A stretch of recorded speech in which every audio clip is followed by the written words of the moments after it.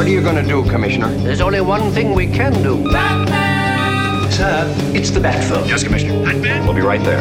Biff Bam Pow. This is Batman Land. Be careful. Maybe a trap.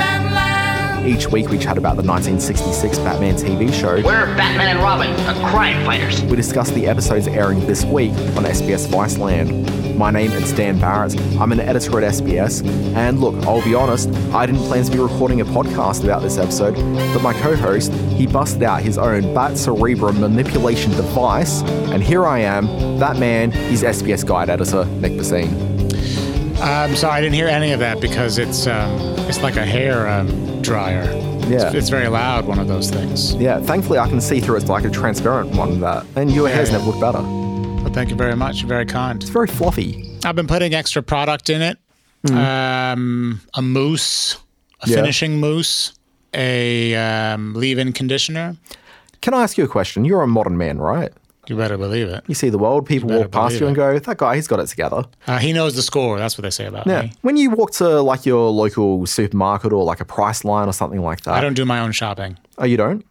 No, I have someone do that for me. Okay. Well, when I send the person out, yeah. Yeah, but like when you're choosing products for yourself, like usually you choose like the product you want and then like your minions go out and get that product. Yeah, for, correct. Repeat visits. Correct. If you're at the supermarket or a Priceline or some sort of hair type place and you're looking, you've got the shelf there, there's the 4 or 5 hair products that are coming through. Some of them, are not for you. You don't need manga hair. Your hair's not that big. Right. Okay, but do you know necessarily what you're looking for in terms of the strength of your hair products? I want I don't want the wet look. I know that. Yeah. I want something I want a volumizer. And you're concerned about the lack of volume going on there? I am. Yeah. And I want a decently strong hold because I don't want it to get kind of light and feathery throughout the day. Yeah. I can never really work out what I'm after. It's either too flat or too fluffy. You haven't settled into a comfort zone with the kind of product you want to use. I'll go through periods for about 3 or 4 months. I'm very comfortable with something. And then, I don't know, it just doesn't seem to... Just keep changing. Yeah. Are you unhappy with the way you look? Just generally, yeah. Well, that might be a larger problem. Yeah, maybe. You know what a big problem is? Hold on. How much of that has to do with your hair?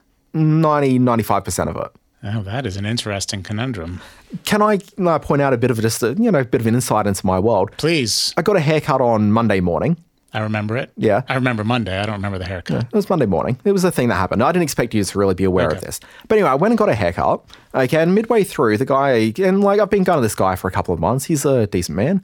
Okay, he's like, hey, have you noticed this? And he gets out the mirror and he points out that, and look at the side of my head here. He's like, point out this area. So it's not a traditional like male bald spot, but he's like, I think you're suffering from alopecia because I have a small like 10-cent coin size bald spot, which kind of, thankfully it's in a place where my hair can kind of go over it a bit. But yeah, I have like this weird bald spot on the side of my head.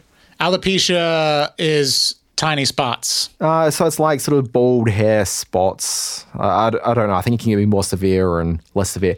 The recent SBS web series Homecoming Queens had a young woman suffering through that. Yeah, that's right. So I think that's like an extreme case of alopecia. And how did it make you feel? Look, I mean, I looked at it and I was like, well, thankfully it's not in the traditional bald spot. So I was kind of okay with that.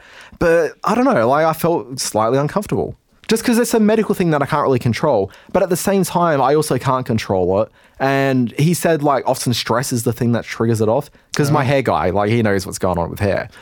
He said, like, maybe stress is sort of what's going. And I'm like, yeah, okay. And, like, he said, next time you're at the doctor's, just have a chat with him.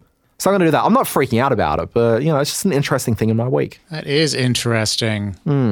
But I did also have like a sort of reasonably serious head injury late last year, which you'd be well across. I am. But it was actually like in the traditional sort of male bald spot sort of space. And I lost a fair bit of hair from there and it wasn't really growing back for a while. And I'm like, maybe this is my lot in life now. But thankfully it started to What do you think is contributing to all the stress that's causing these problems? The biggest problem I'd have is that quite regularly I find myself in radio studios recording Batman Land podcasts, and I can never remember what happened on this week's episode, Nick. Boom. That's why you're paid the big bucks. That's exactly it. Nick, can you please remind us what happened this week's Batman?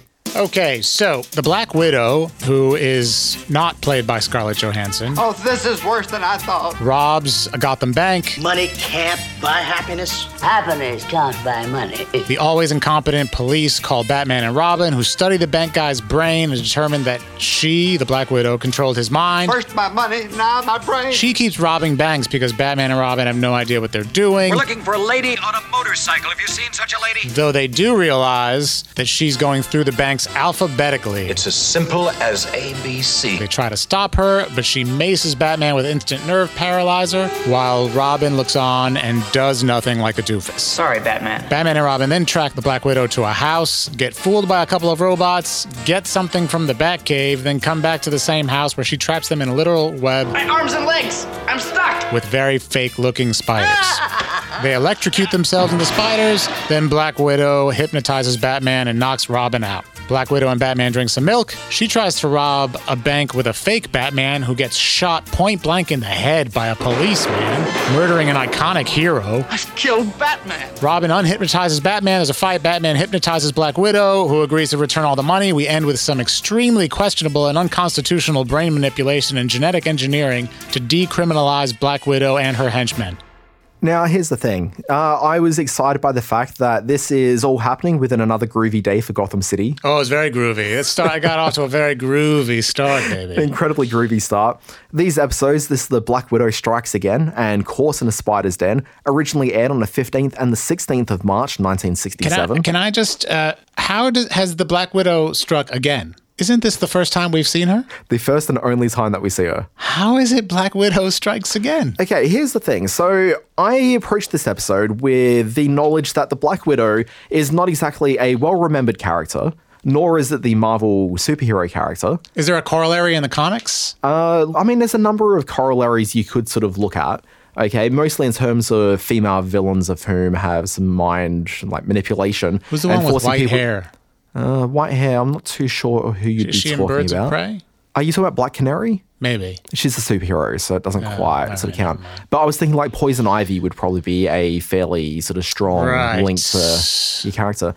But I was thinking, because this is 1967, I thought, what about the Black Widow character we know these days, being the Marvel character, Natasha Romanoff? Is that right?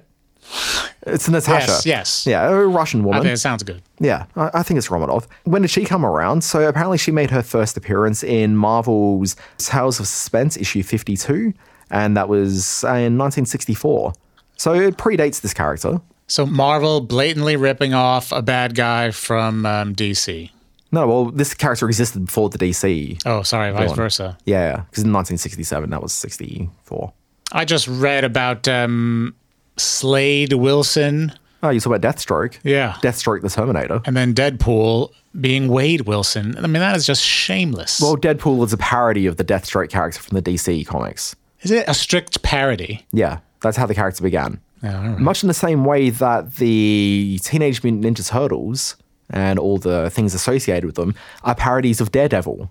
Oh my God, that's right. They look a lot like Daredevil, don't In the they? early 80s, you had Frank Miller writing the Daredevil comics, and he had a whole bunch of villains. I think it's called the... Oh gosh, I'm not a big Daredevil guy, so I'm not too sure. Kingpin was the big villain? Well, Kingpin's a villain, but you've got...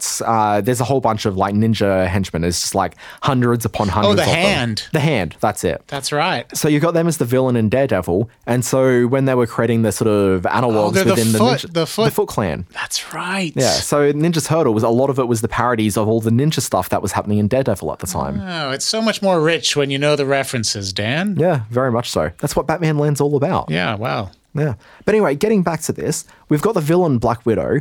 They introduce her as though, oh, look, there's this great villain that we've... Yeah, no, here comes Black experienced. Widow, who's tortured us for so long. Which immediately we know as viewers means that this is going to be a crappy villain and there's no real redeeming value to her at all.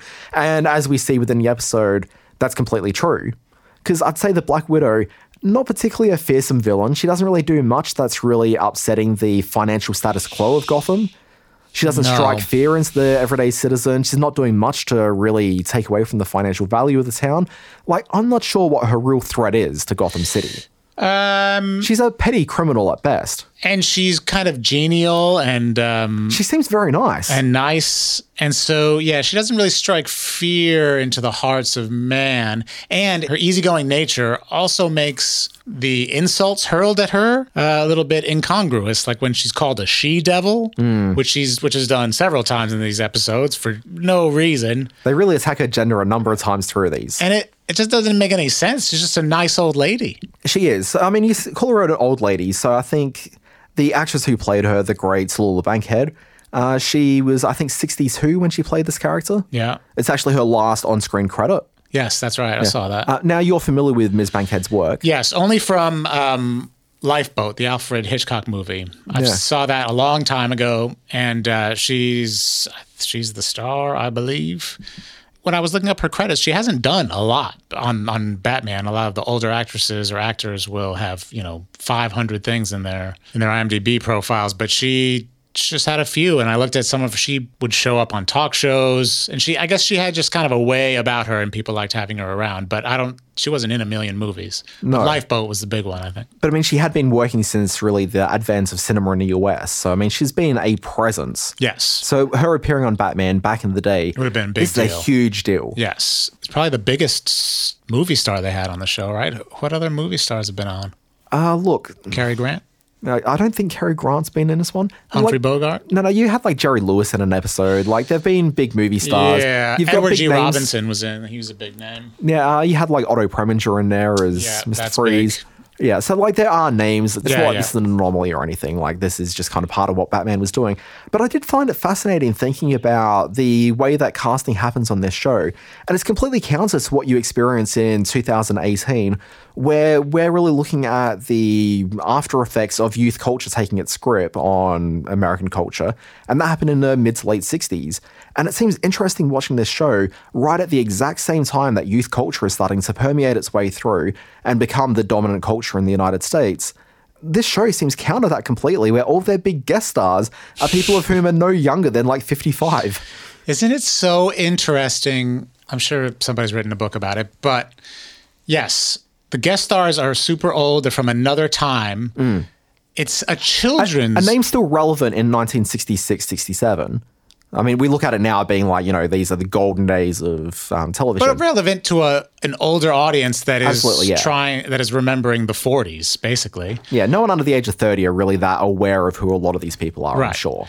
And it's a children's show, so they're trying to aim it at extremely young people, technically. But also, it's very counterculture. There's a lot of references to young people and their wild ideas, and they ironically use the word groovy like it's stupid. And that is fascinating. See, I think that there was maybe a bit of a rewrite done on these scripts for a couple of reasons. One, they open it with that line saying it's such a groovy day in Gotham City. And I feel that's, someone doing a rewrite thing, that's just a really funny way to do it. The end of the episode of part 1 has them telling you to come back manana. Yeah, what the hell was that? I have no idea. It seems baffling, like it's incongruous to everything else happening in this episode. Very strange, but a lot of stuff out of character. Yeah, but then you've got the stuff at the very beginning talking about the fearsome Black Widow. And I think a lot of that was written in there purely the writer thinking, you know what, let's have a bit of a joke here. Clearly it's not going to be a great villain. This is not going to be one of the finer outings of this series. Let's muck around. And so I thought it was one of the regular writers on the show of whom was just having a goof at that initial script level. But I suspect that's been added in later by one of the other people working on the show. I think you're giving them a lot of credit. I think they say that about literally every villain on the show is, oh my God, that person's back. Oh no. No, I think this was over-egged in a way that it isn't usually. But I thought maybe the writer would be probably worth sort of pointing out here. And it's actually nobody really particularly of note, but rather the writer for this episode was Robert Mintz. Now, Mintz, he's got only a couple of writing credits to his name. There's these 2 episodes of Batman. He wrote an episode of The Outer Limits, and also had a story by credit from him on that show, and also wrote a script for another series that I don't really know. It was called The Adventures in Paradise.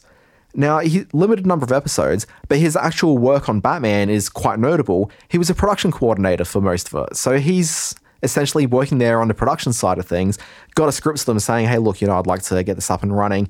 And then post the Batman series a few years after that, he must have used his writing leverage to start getting producer roles. And so he produced a whole bunch of things through the late 70s. And I think started doing financing going on. There's a unique credit for him later in his career where he was the Bond something or other for Sex, Lies and Videotape.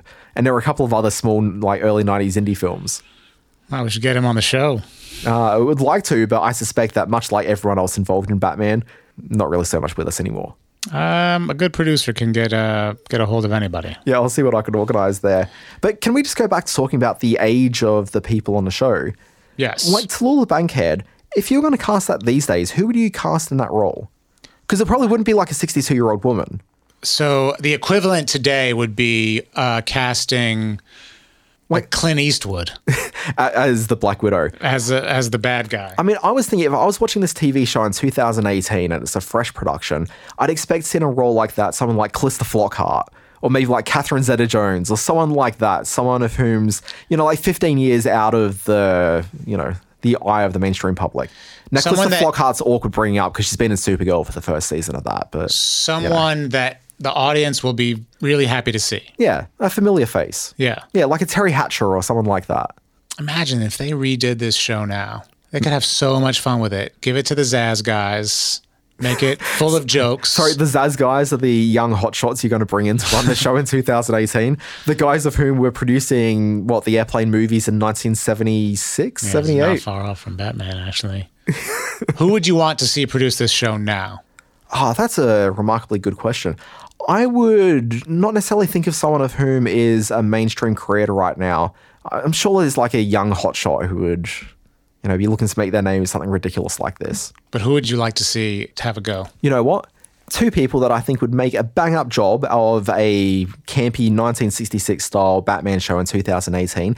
Two promising young writers named Dan Barrett and Nick Bassine. Hey, there we go. I like it. Let's bring those guys on board. Yeah, we'd make a hilarious show. Hey, interesting bit of trivia. Tallulah Bankhead's ex-husband is a guy named John Emery, and apparently he played Batman in a proposed pilot for a Batman radio serial during the 1940s. Fantastic. Can we talk about some more female shaming that goes on in this episode at the beginning? Please. So Aunt Harriet is trying on a pair of black pants, which apparently are quote-unquote mod. She wants to look mod. Which is just unbelievable. They just look like black pants.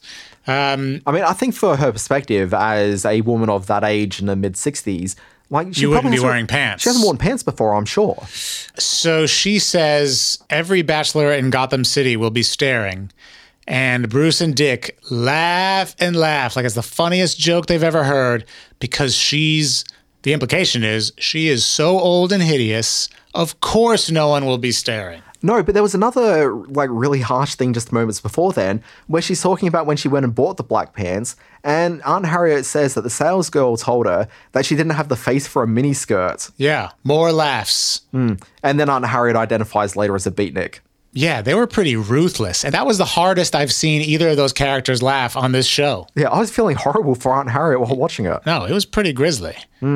Also, soon after that, Alfred comes in and tells Bruce that Mr. Gordon Commish is calling, and Aunt Harriet can't figure out that he's talking about Commissioner Gordon. It's almost like he's not trying anymore. Yeah, it's pretty lazy. Not attacking Aunt Harriet, but there is the moment when Batman and Robin are attacking Black Widow, and Batman uses the phrase, "You didn't count on us, did you, you sophisticated but evil woman?" Yeah, it's nasty. Yeah, I mean, he called her sophisticated, but that's kind of nice, I guess. Softens the blow. Yeah, the evil woman. She doesn't come across as evil at all. She's just, if the worst you could say about her is that she's kind of a prankster. She's just kind of stealing money with their hypnosis thing. But he doesn't need to gender her either. No, it's not necessary. He never jumps in on Cesar Romero and is like, put your hands off, you crazy costume man. Horrible man. Yeah. There is a bit of, I don't know if you picked up on it, but it was my favorite part of the show. There's a bit of ADR. In the business, they call it ADR. Additional dialogue recording. Yeah. I've got my copy of the Leonard Maltin film guide. I know how this works. It's in the Batmobile. And Batman's not feeling great, and Robin says something. Are you Batman? The tone in his voice changes so dramatically. It's hilarious.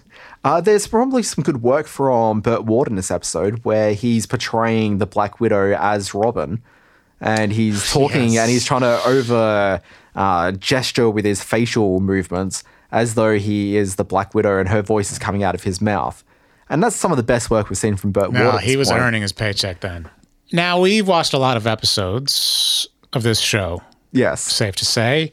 They spend a lot of time, Batman and Robin, explaining what their gadgets do instead of showing us. And for kids watching, it seems like that could get a little, let's go. Let's just get to what the gadgets do rather than stop telling us what your bat ionizer did. Here's the thing. I think they do that in pretty much every episode of the show. I think you've noticed it more in these episodes because you're looking for something to look for in these episodes. Yeah, well. Can we talk about a henchman for a little bit? Please. Now, you've got 3 henchmen. There was one there named Tarantula, and then you had another guy named Daddy Longlegs, but then there's the third guy, Trapdoor. That's this week's Milk and Cookies. So Trapdoor's entire gimmick seems to be that he's regularly just behind trapdoors and comes out. He comes out of a trapdoor at the end. In fact, he offers both Batman and the Black Widow some milk towards the end of this episode. Yes, that was one of the most stirring milk drinking scenes I've ever seen, ever captured on film. It was certainly up there. Now, I'm not used to really seeing actors who play the henchmen as putting in great performances. I don't think that really happens. And the performance put in by the guy playing Trapdoor was definitely, you find subpar, and then you go a little bit lower than that. Because this guy was not really delivering it. But I did some research on him, and I found out why he isn't coming across like a charismatic actor, because he's not professionally an actor. Rather, he's a Major League Baseballer by the name of Al Ferrara. Oh, that's who that guy is. I don't know who that is. Was he a famous one? In that, people who play baseball, I guess, are reasonably well known. There's a really weird moment where there's an older gentleman who talks to Batman and Robin as though it's a celebrity cameo when they first enter the bank. And it didn't really quite sit right. There was no real payoff to the moment. And I figured he had to be someone. The actor was George Raft, and he's well known for being in the original version of Scarface.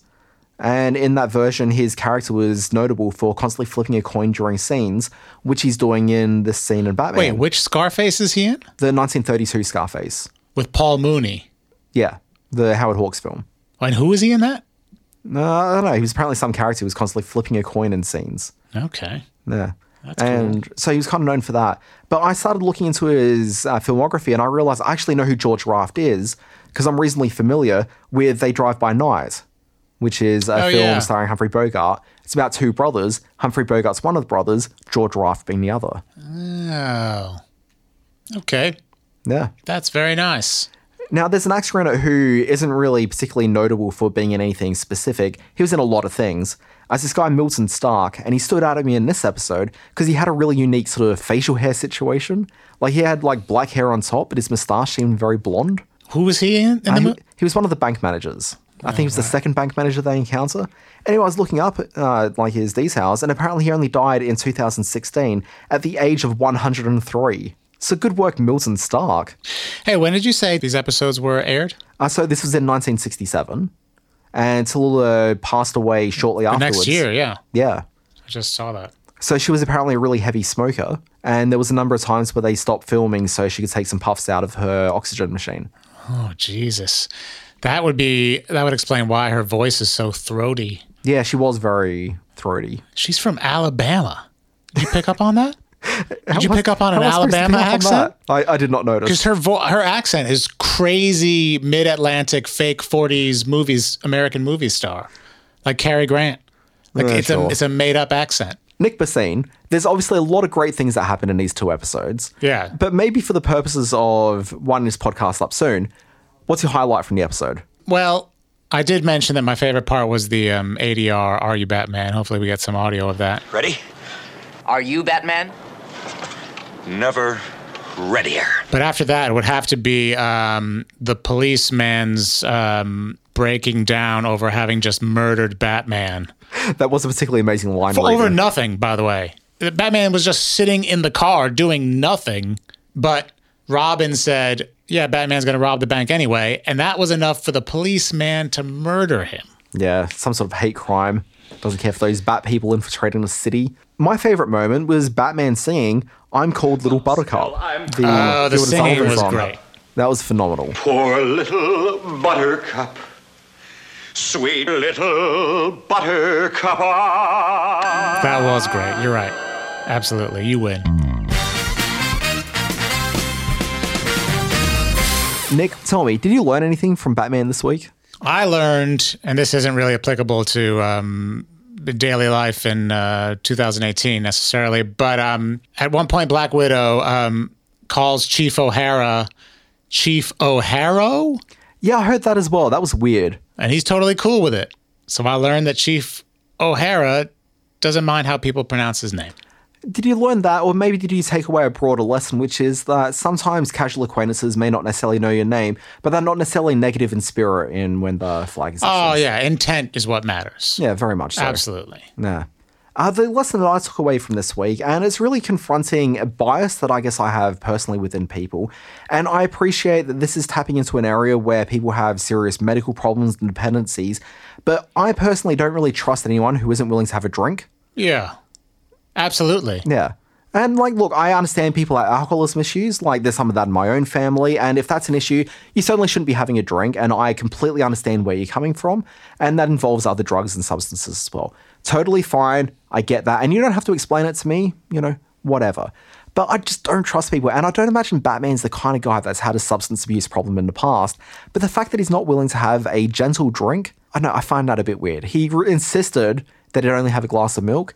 And maybe he's just trying to recreate what happened last week with the milk and cookies moment, where he could go home with Salula Bankhead at the end of the night. But I don't know. There just seems to be something very uncomfortable to me about Batman only requesting glasses of milk. I tend to agree, but just if you don't want to drink, that's fine. But I think a glass of milk is an odd choice in that kind of scenario. And I would think you would just go with the water. You'd think so. Or maybe just ask for some chocolate syrup or something to be added. Plain milk. Some Yoo-hoo, is that what you're suggesting? We don't have Yoo-hoo in this country, Nick. Oh, damn it. All right. Next you'll be telling me they should be adding some Bosco in there. What about Mellow Yellow? Do you have that? We used to have that. I don't think that Mellow Yellow continues in this country as a brand. No, I don't. I think it's done in the world. Rest in peace. On that dark note, we should probably wind this down. Nick Bastine, you're on the Twitters, right? I am at Tallulah Bankhead's accent. It's from Alabama.com. Or you can find me at Nick Bastine. Increasingly, I really feel you don't really know how Twitter handles work. You can find me at the Dan Barrett. If you're enjoying Batman Land, you should use the Batman. And it helps people track conversation around the show. If you're enjoying the show, leave a review on your various podcast apps of choice. It really helps people discover and enjoy the world of the Batman Land. Nick Bastine, you're on a podcast that we produce here through SBS. It's called The Playlist.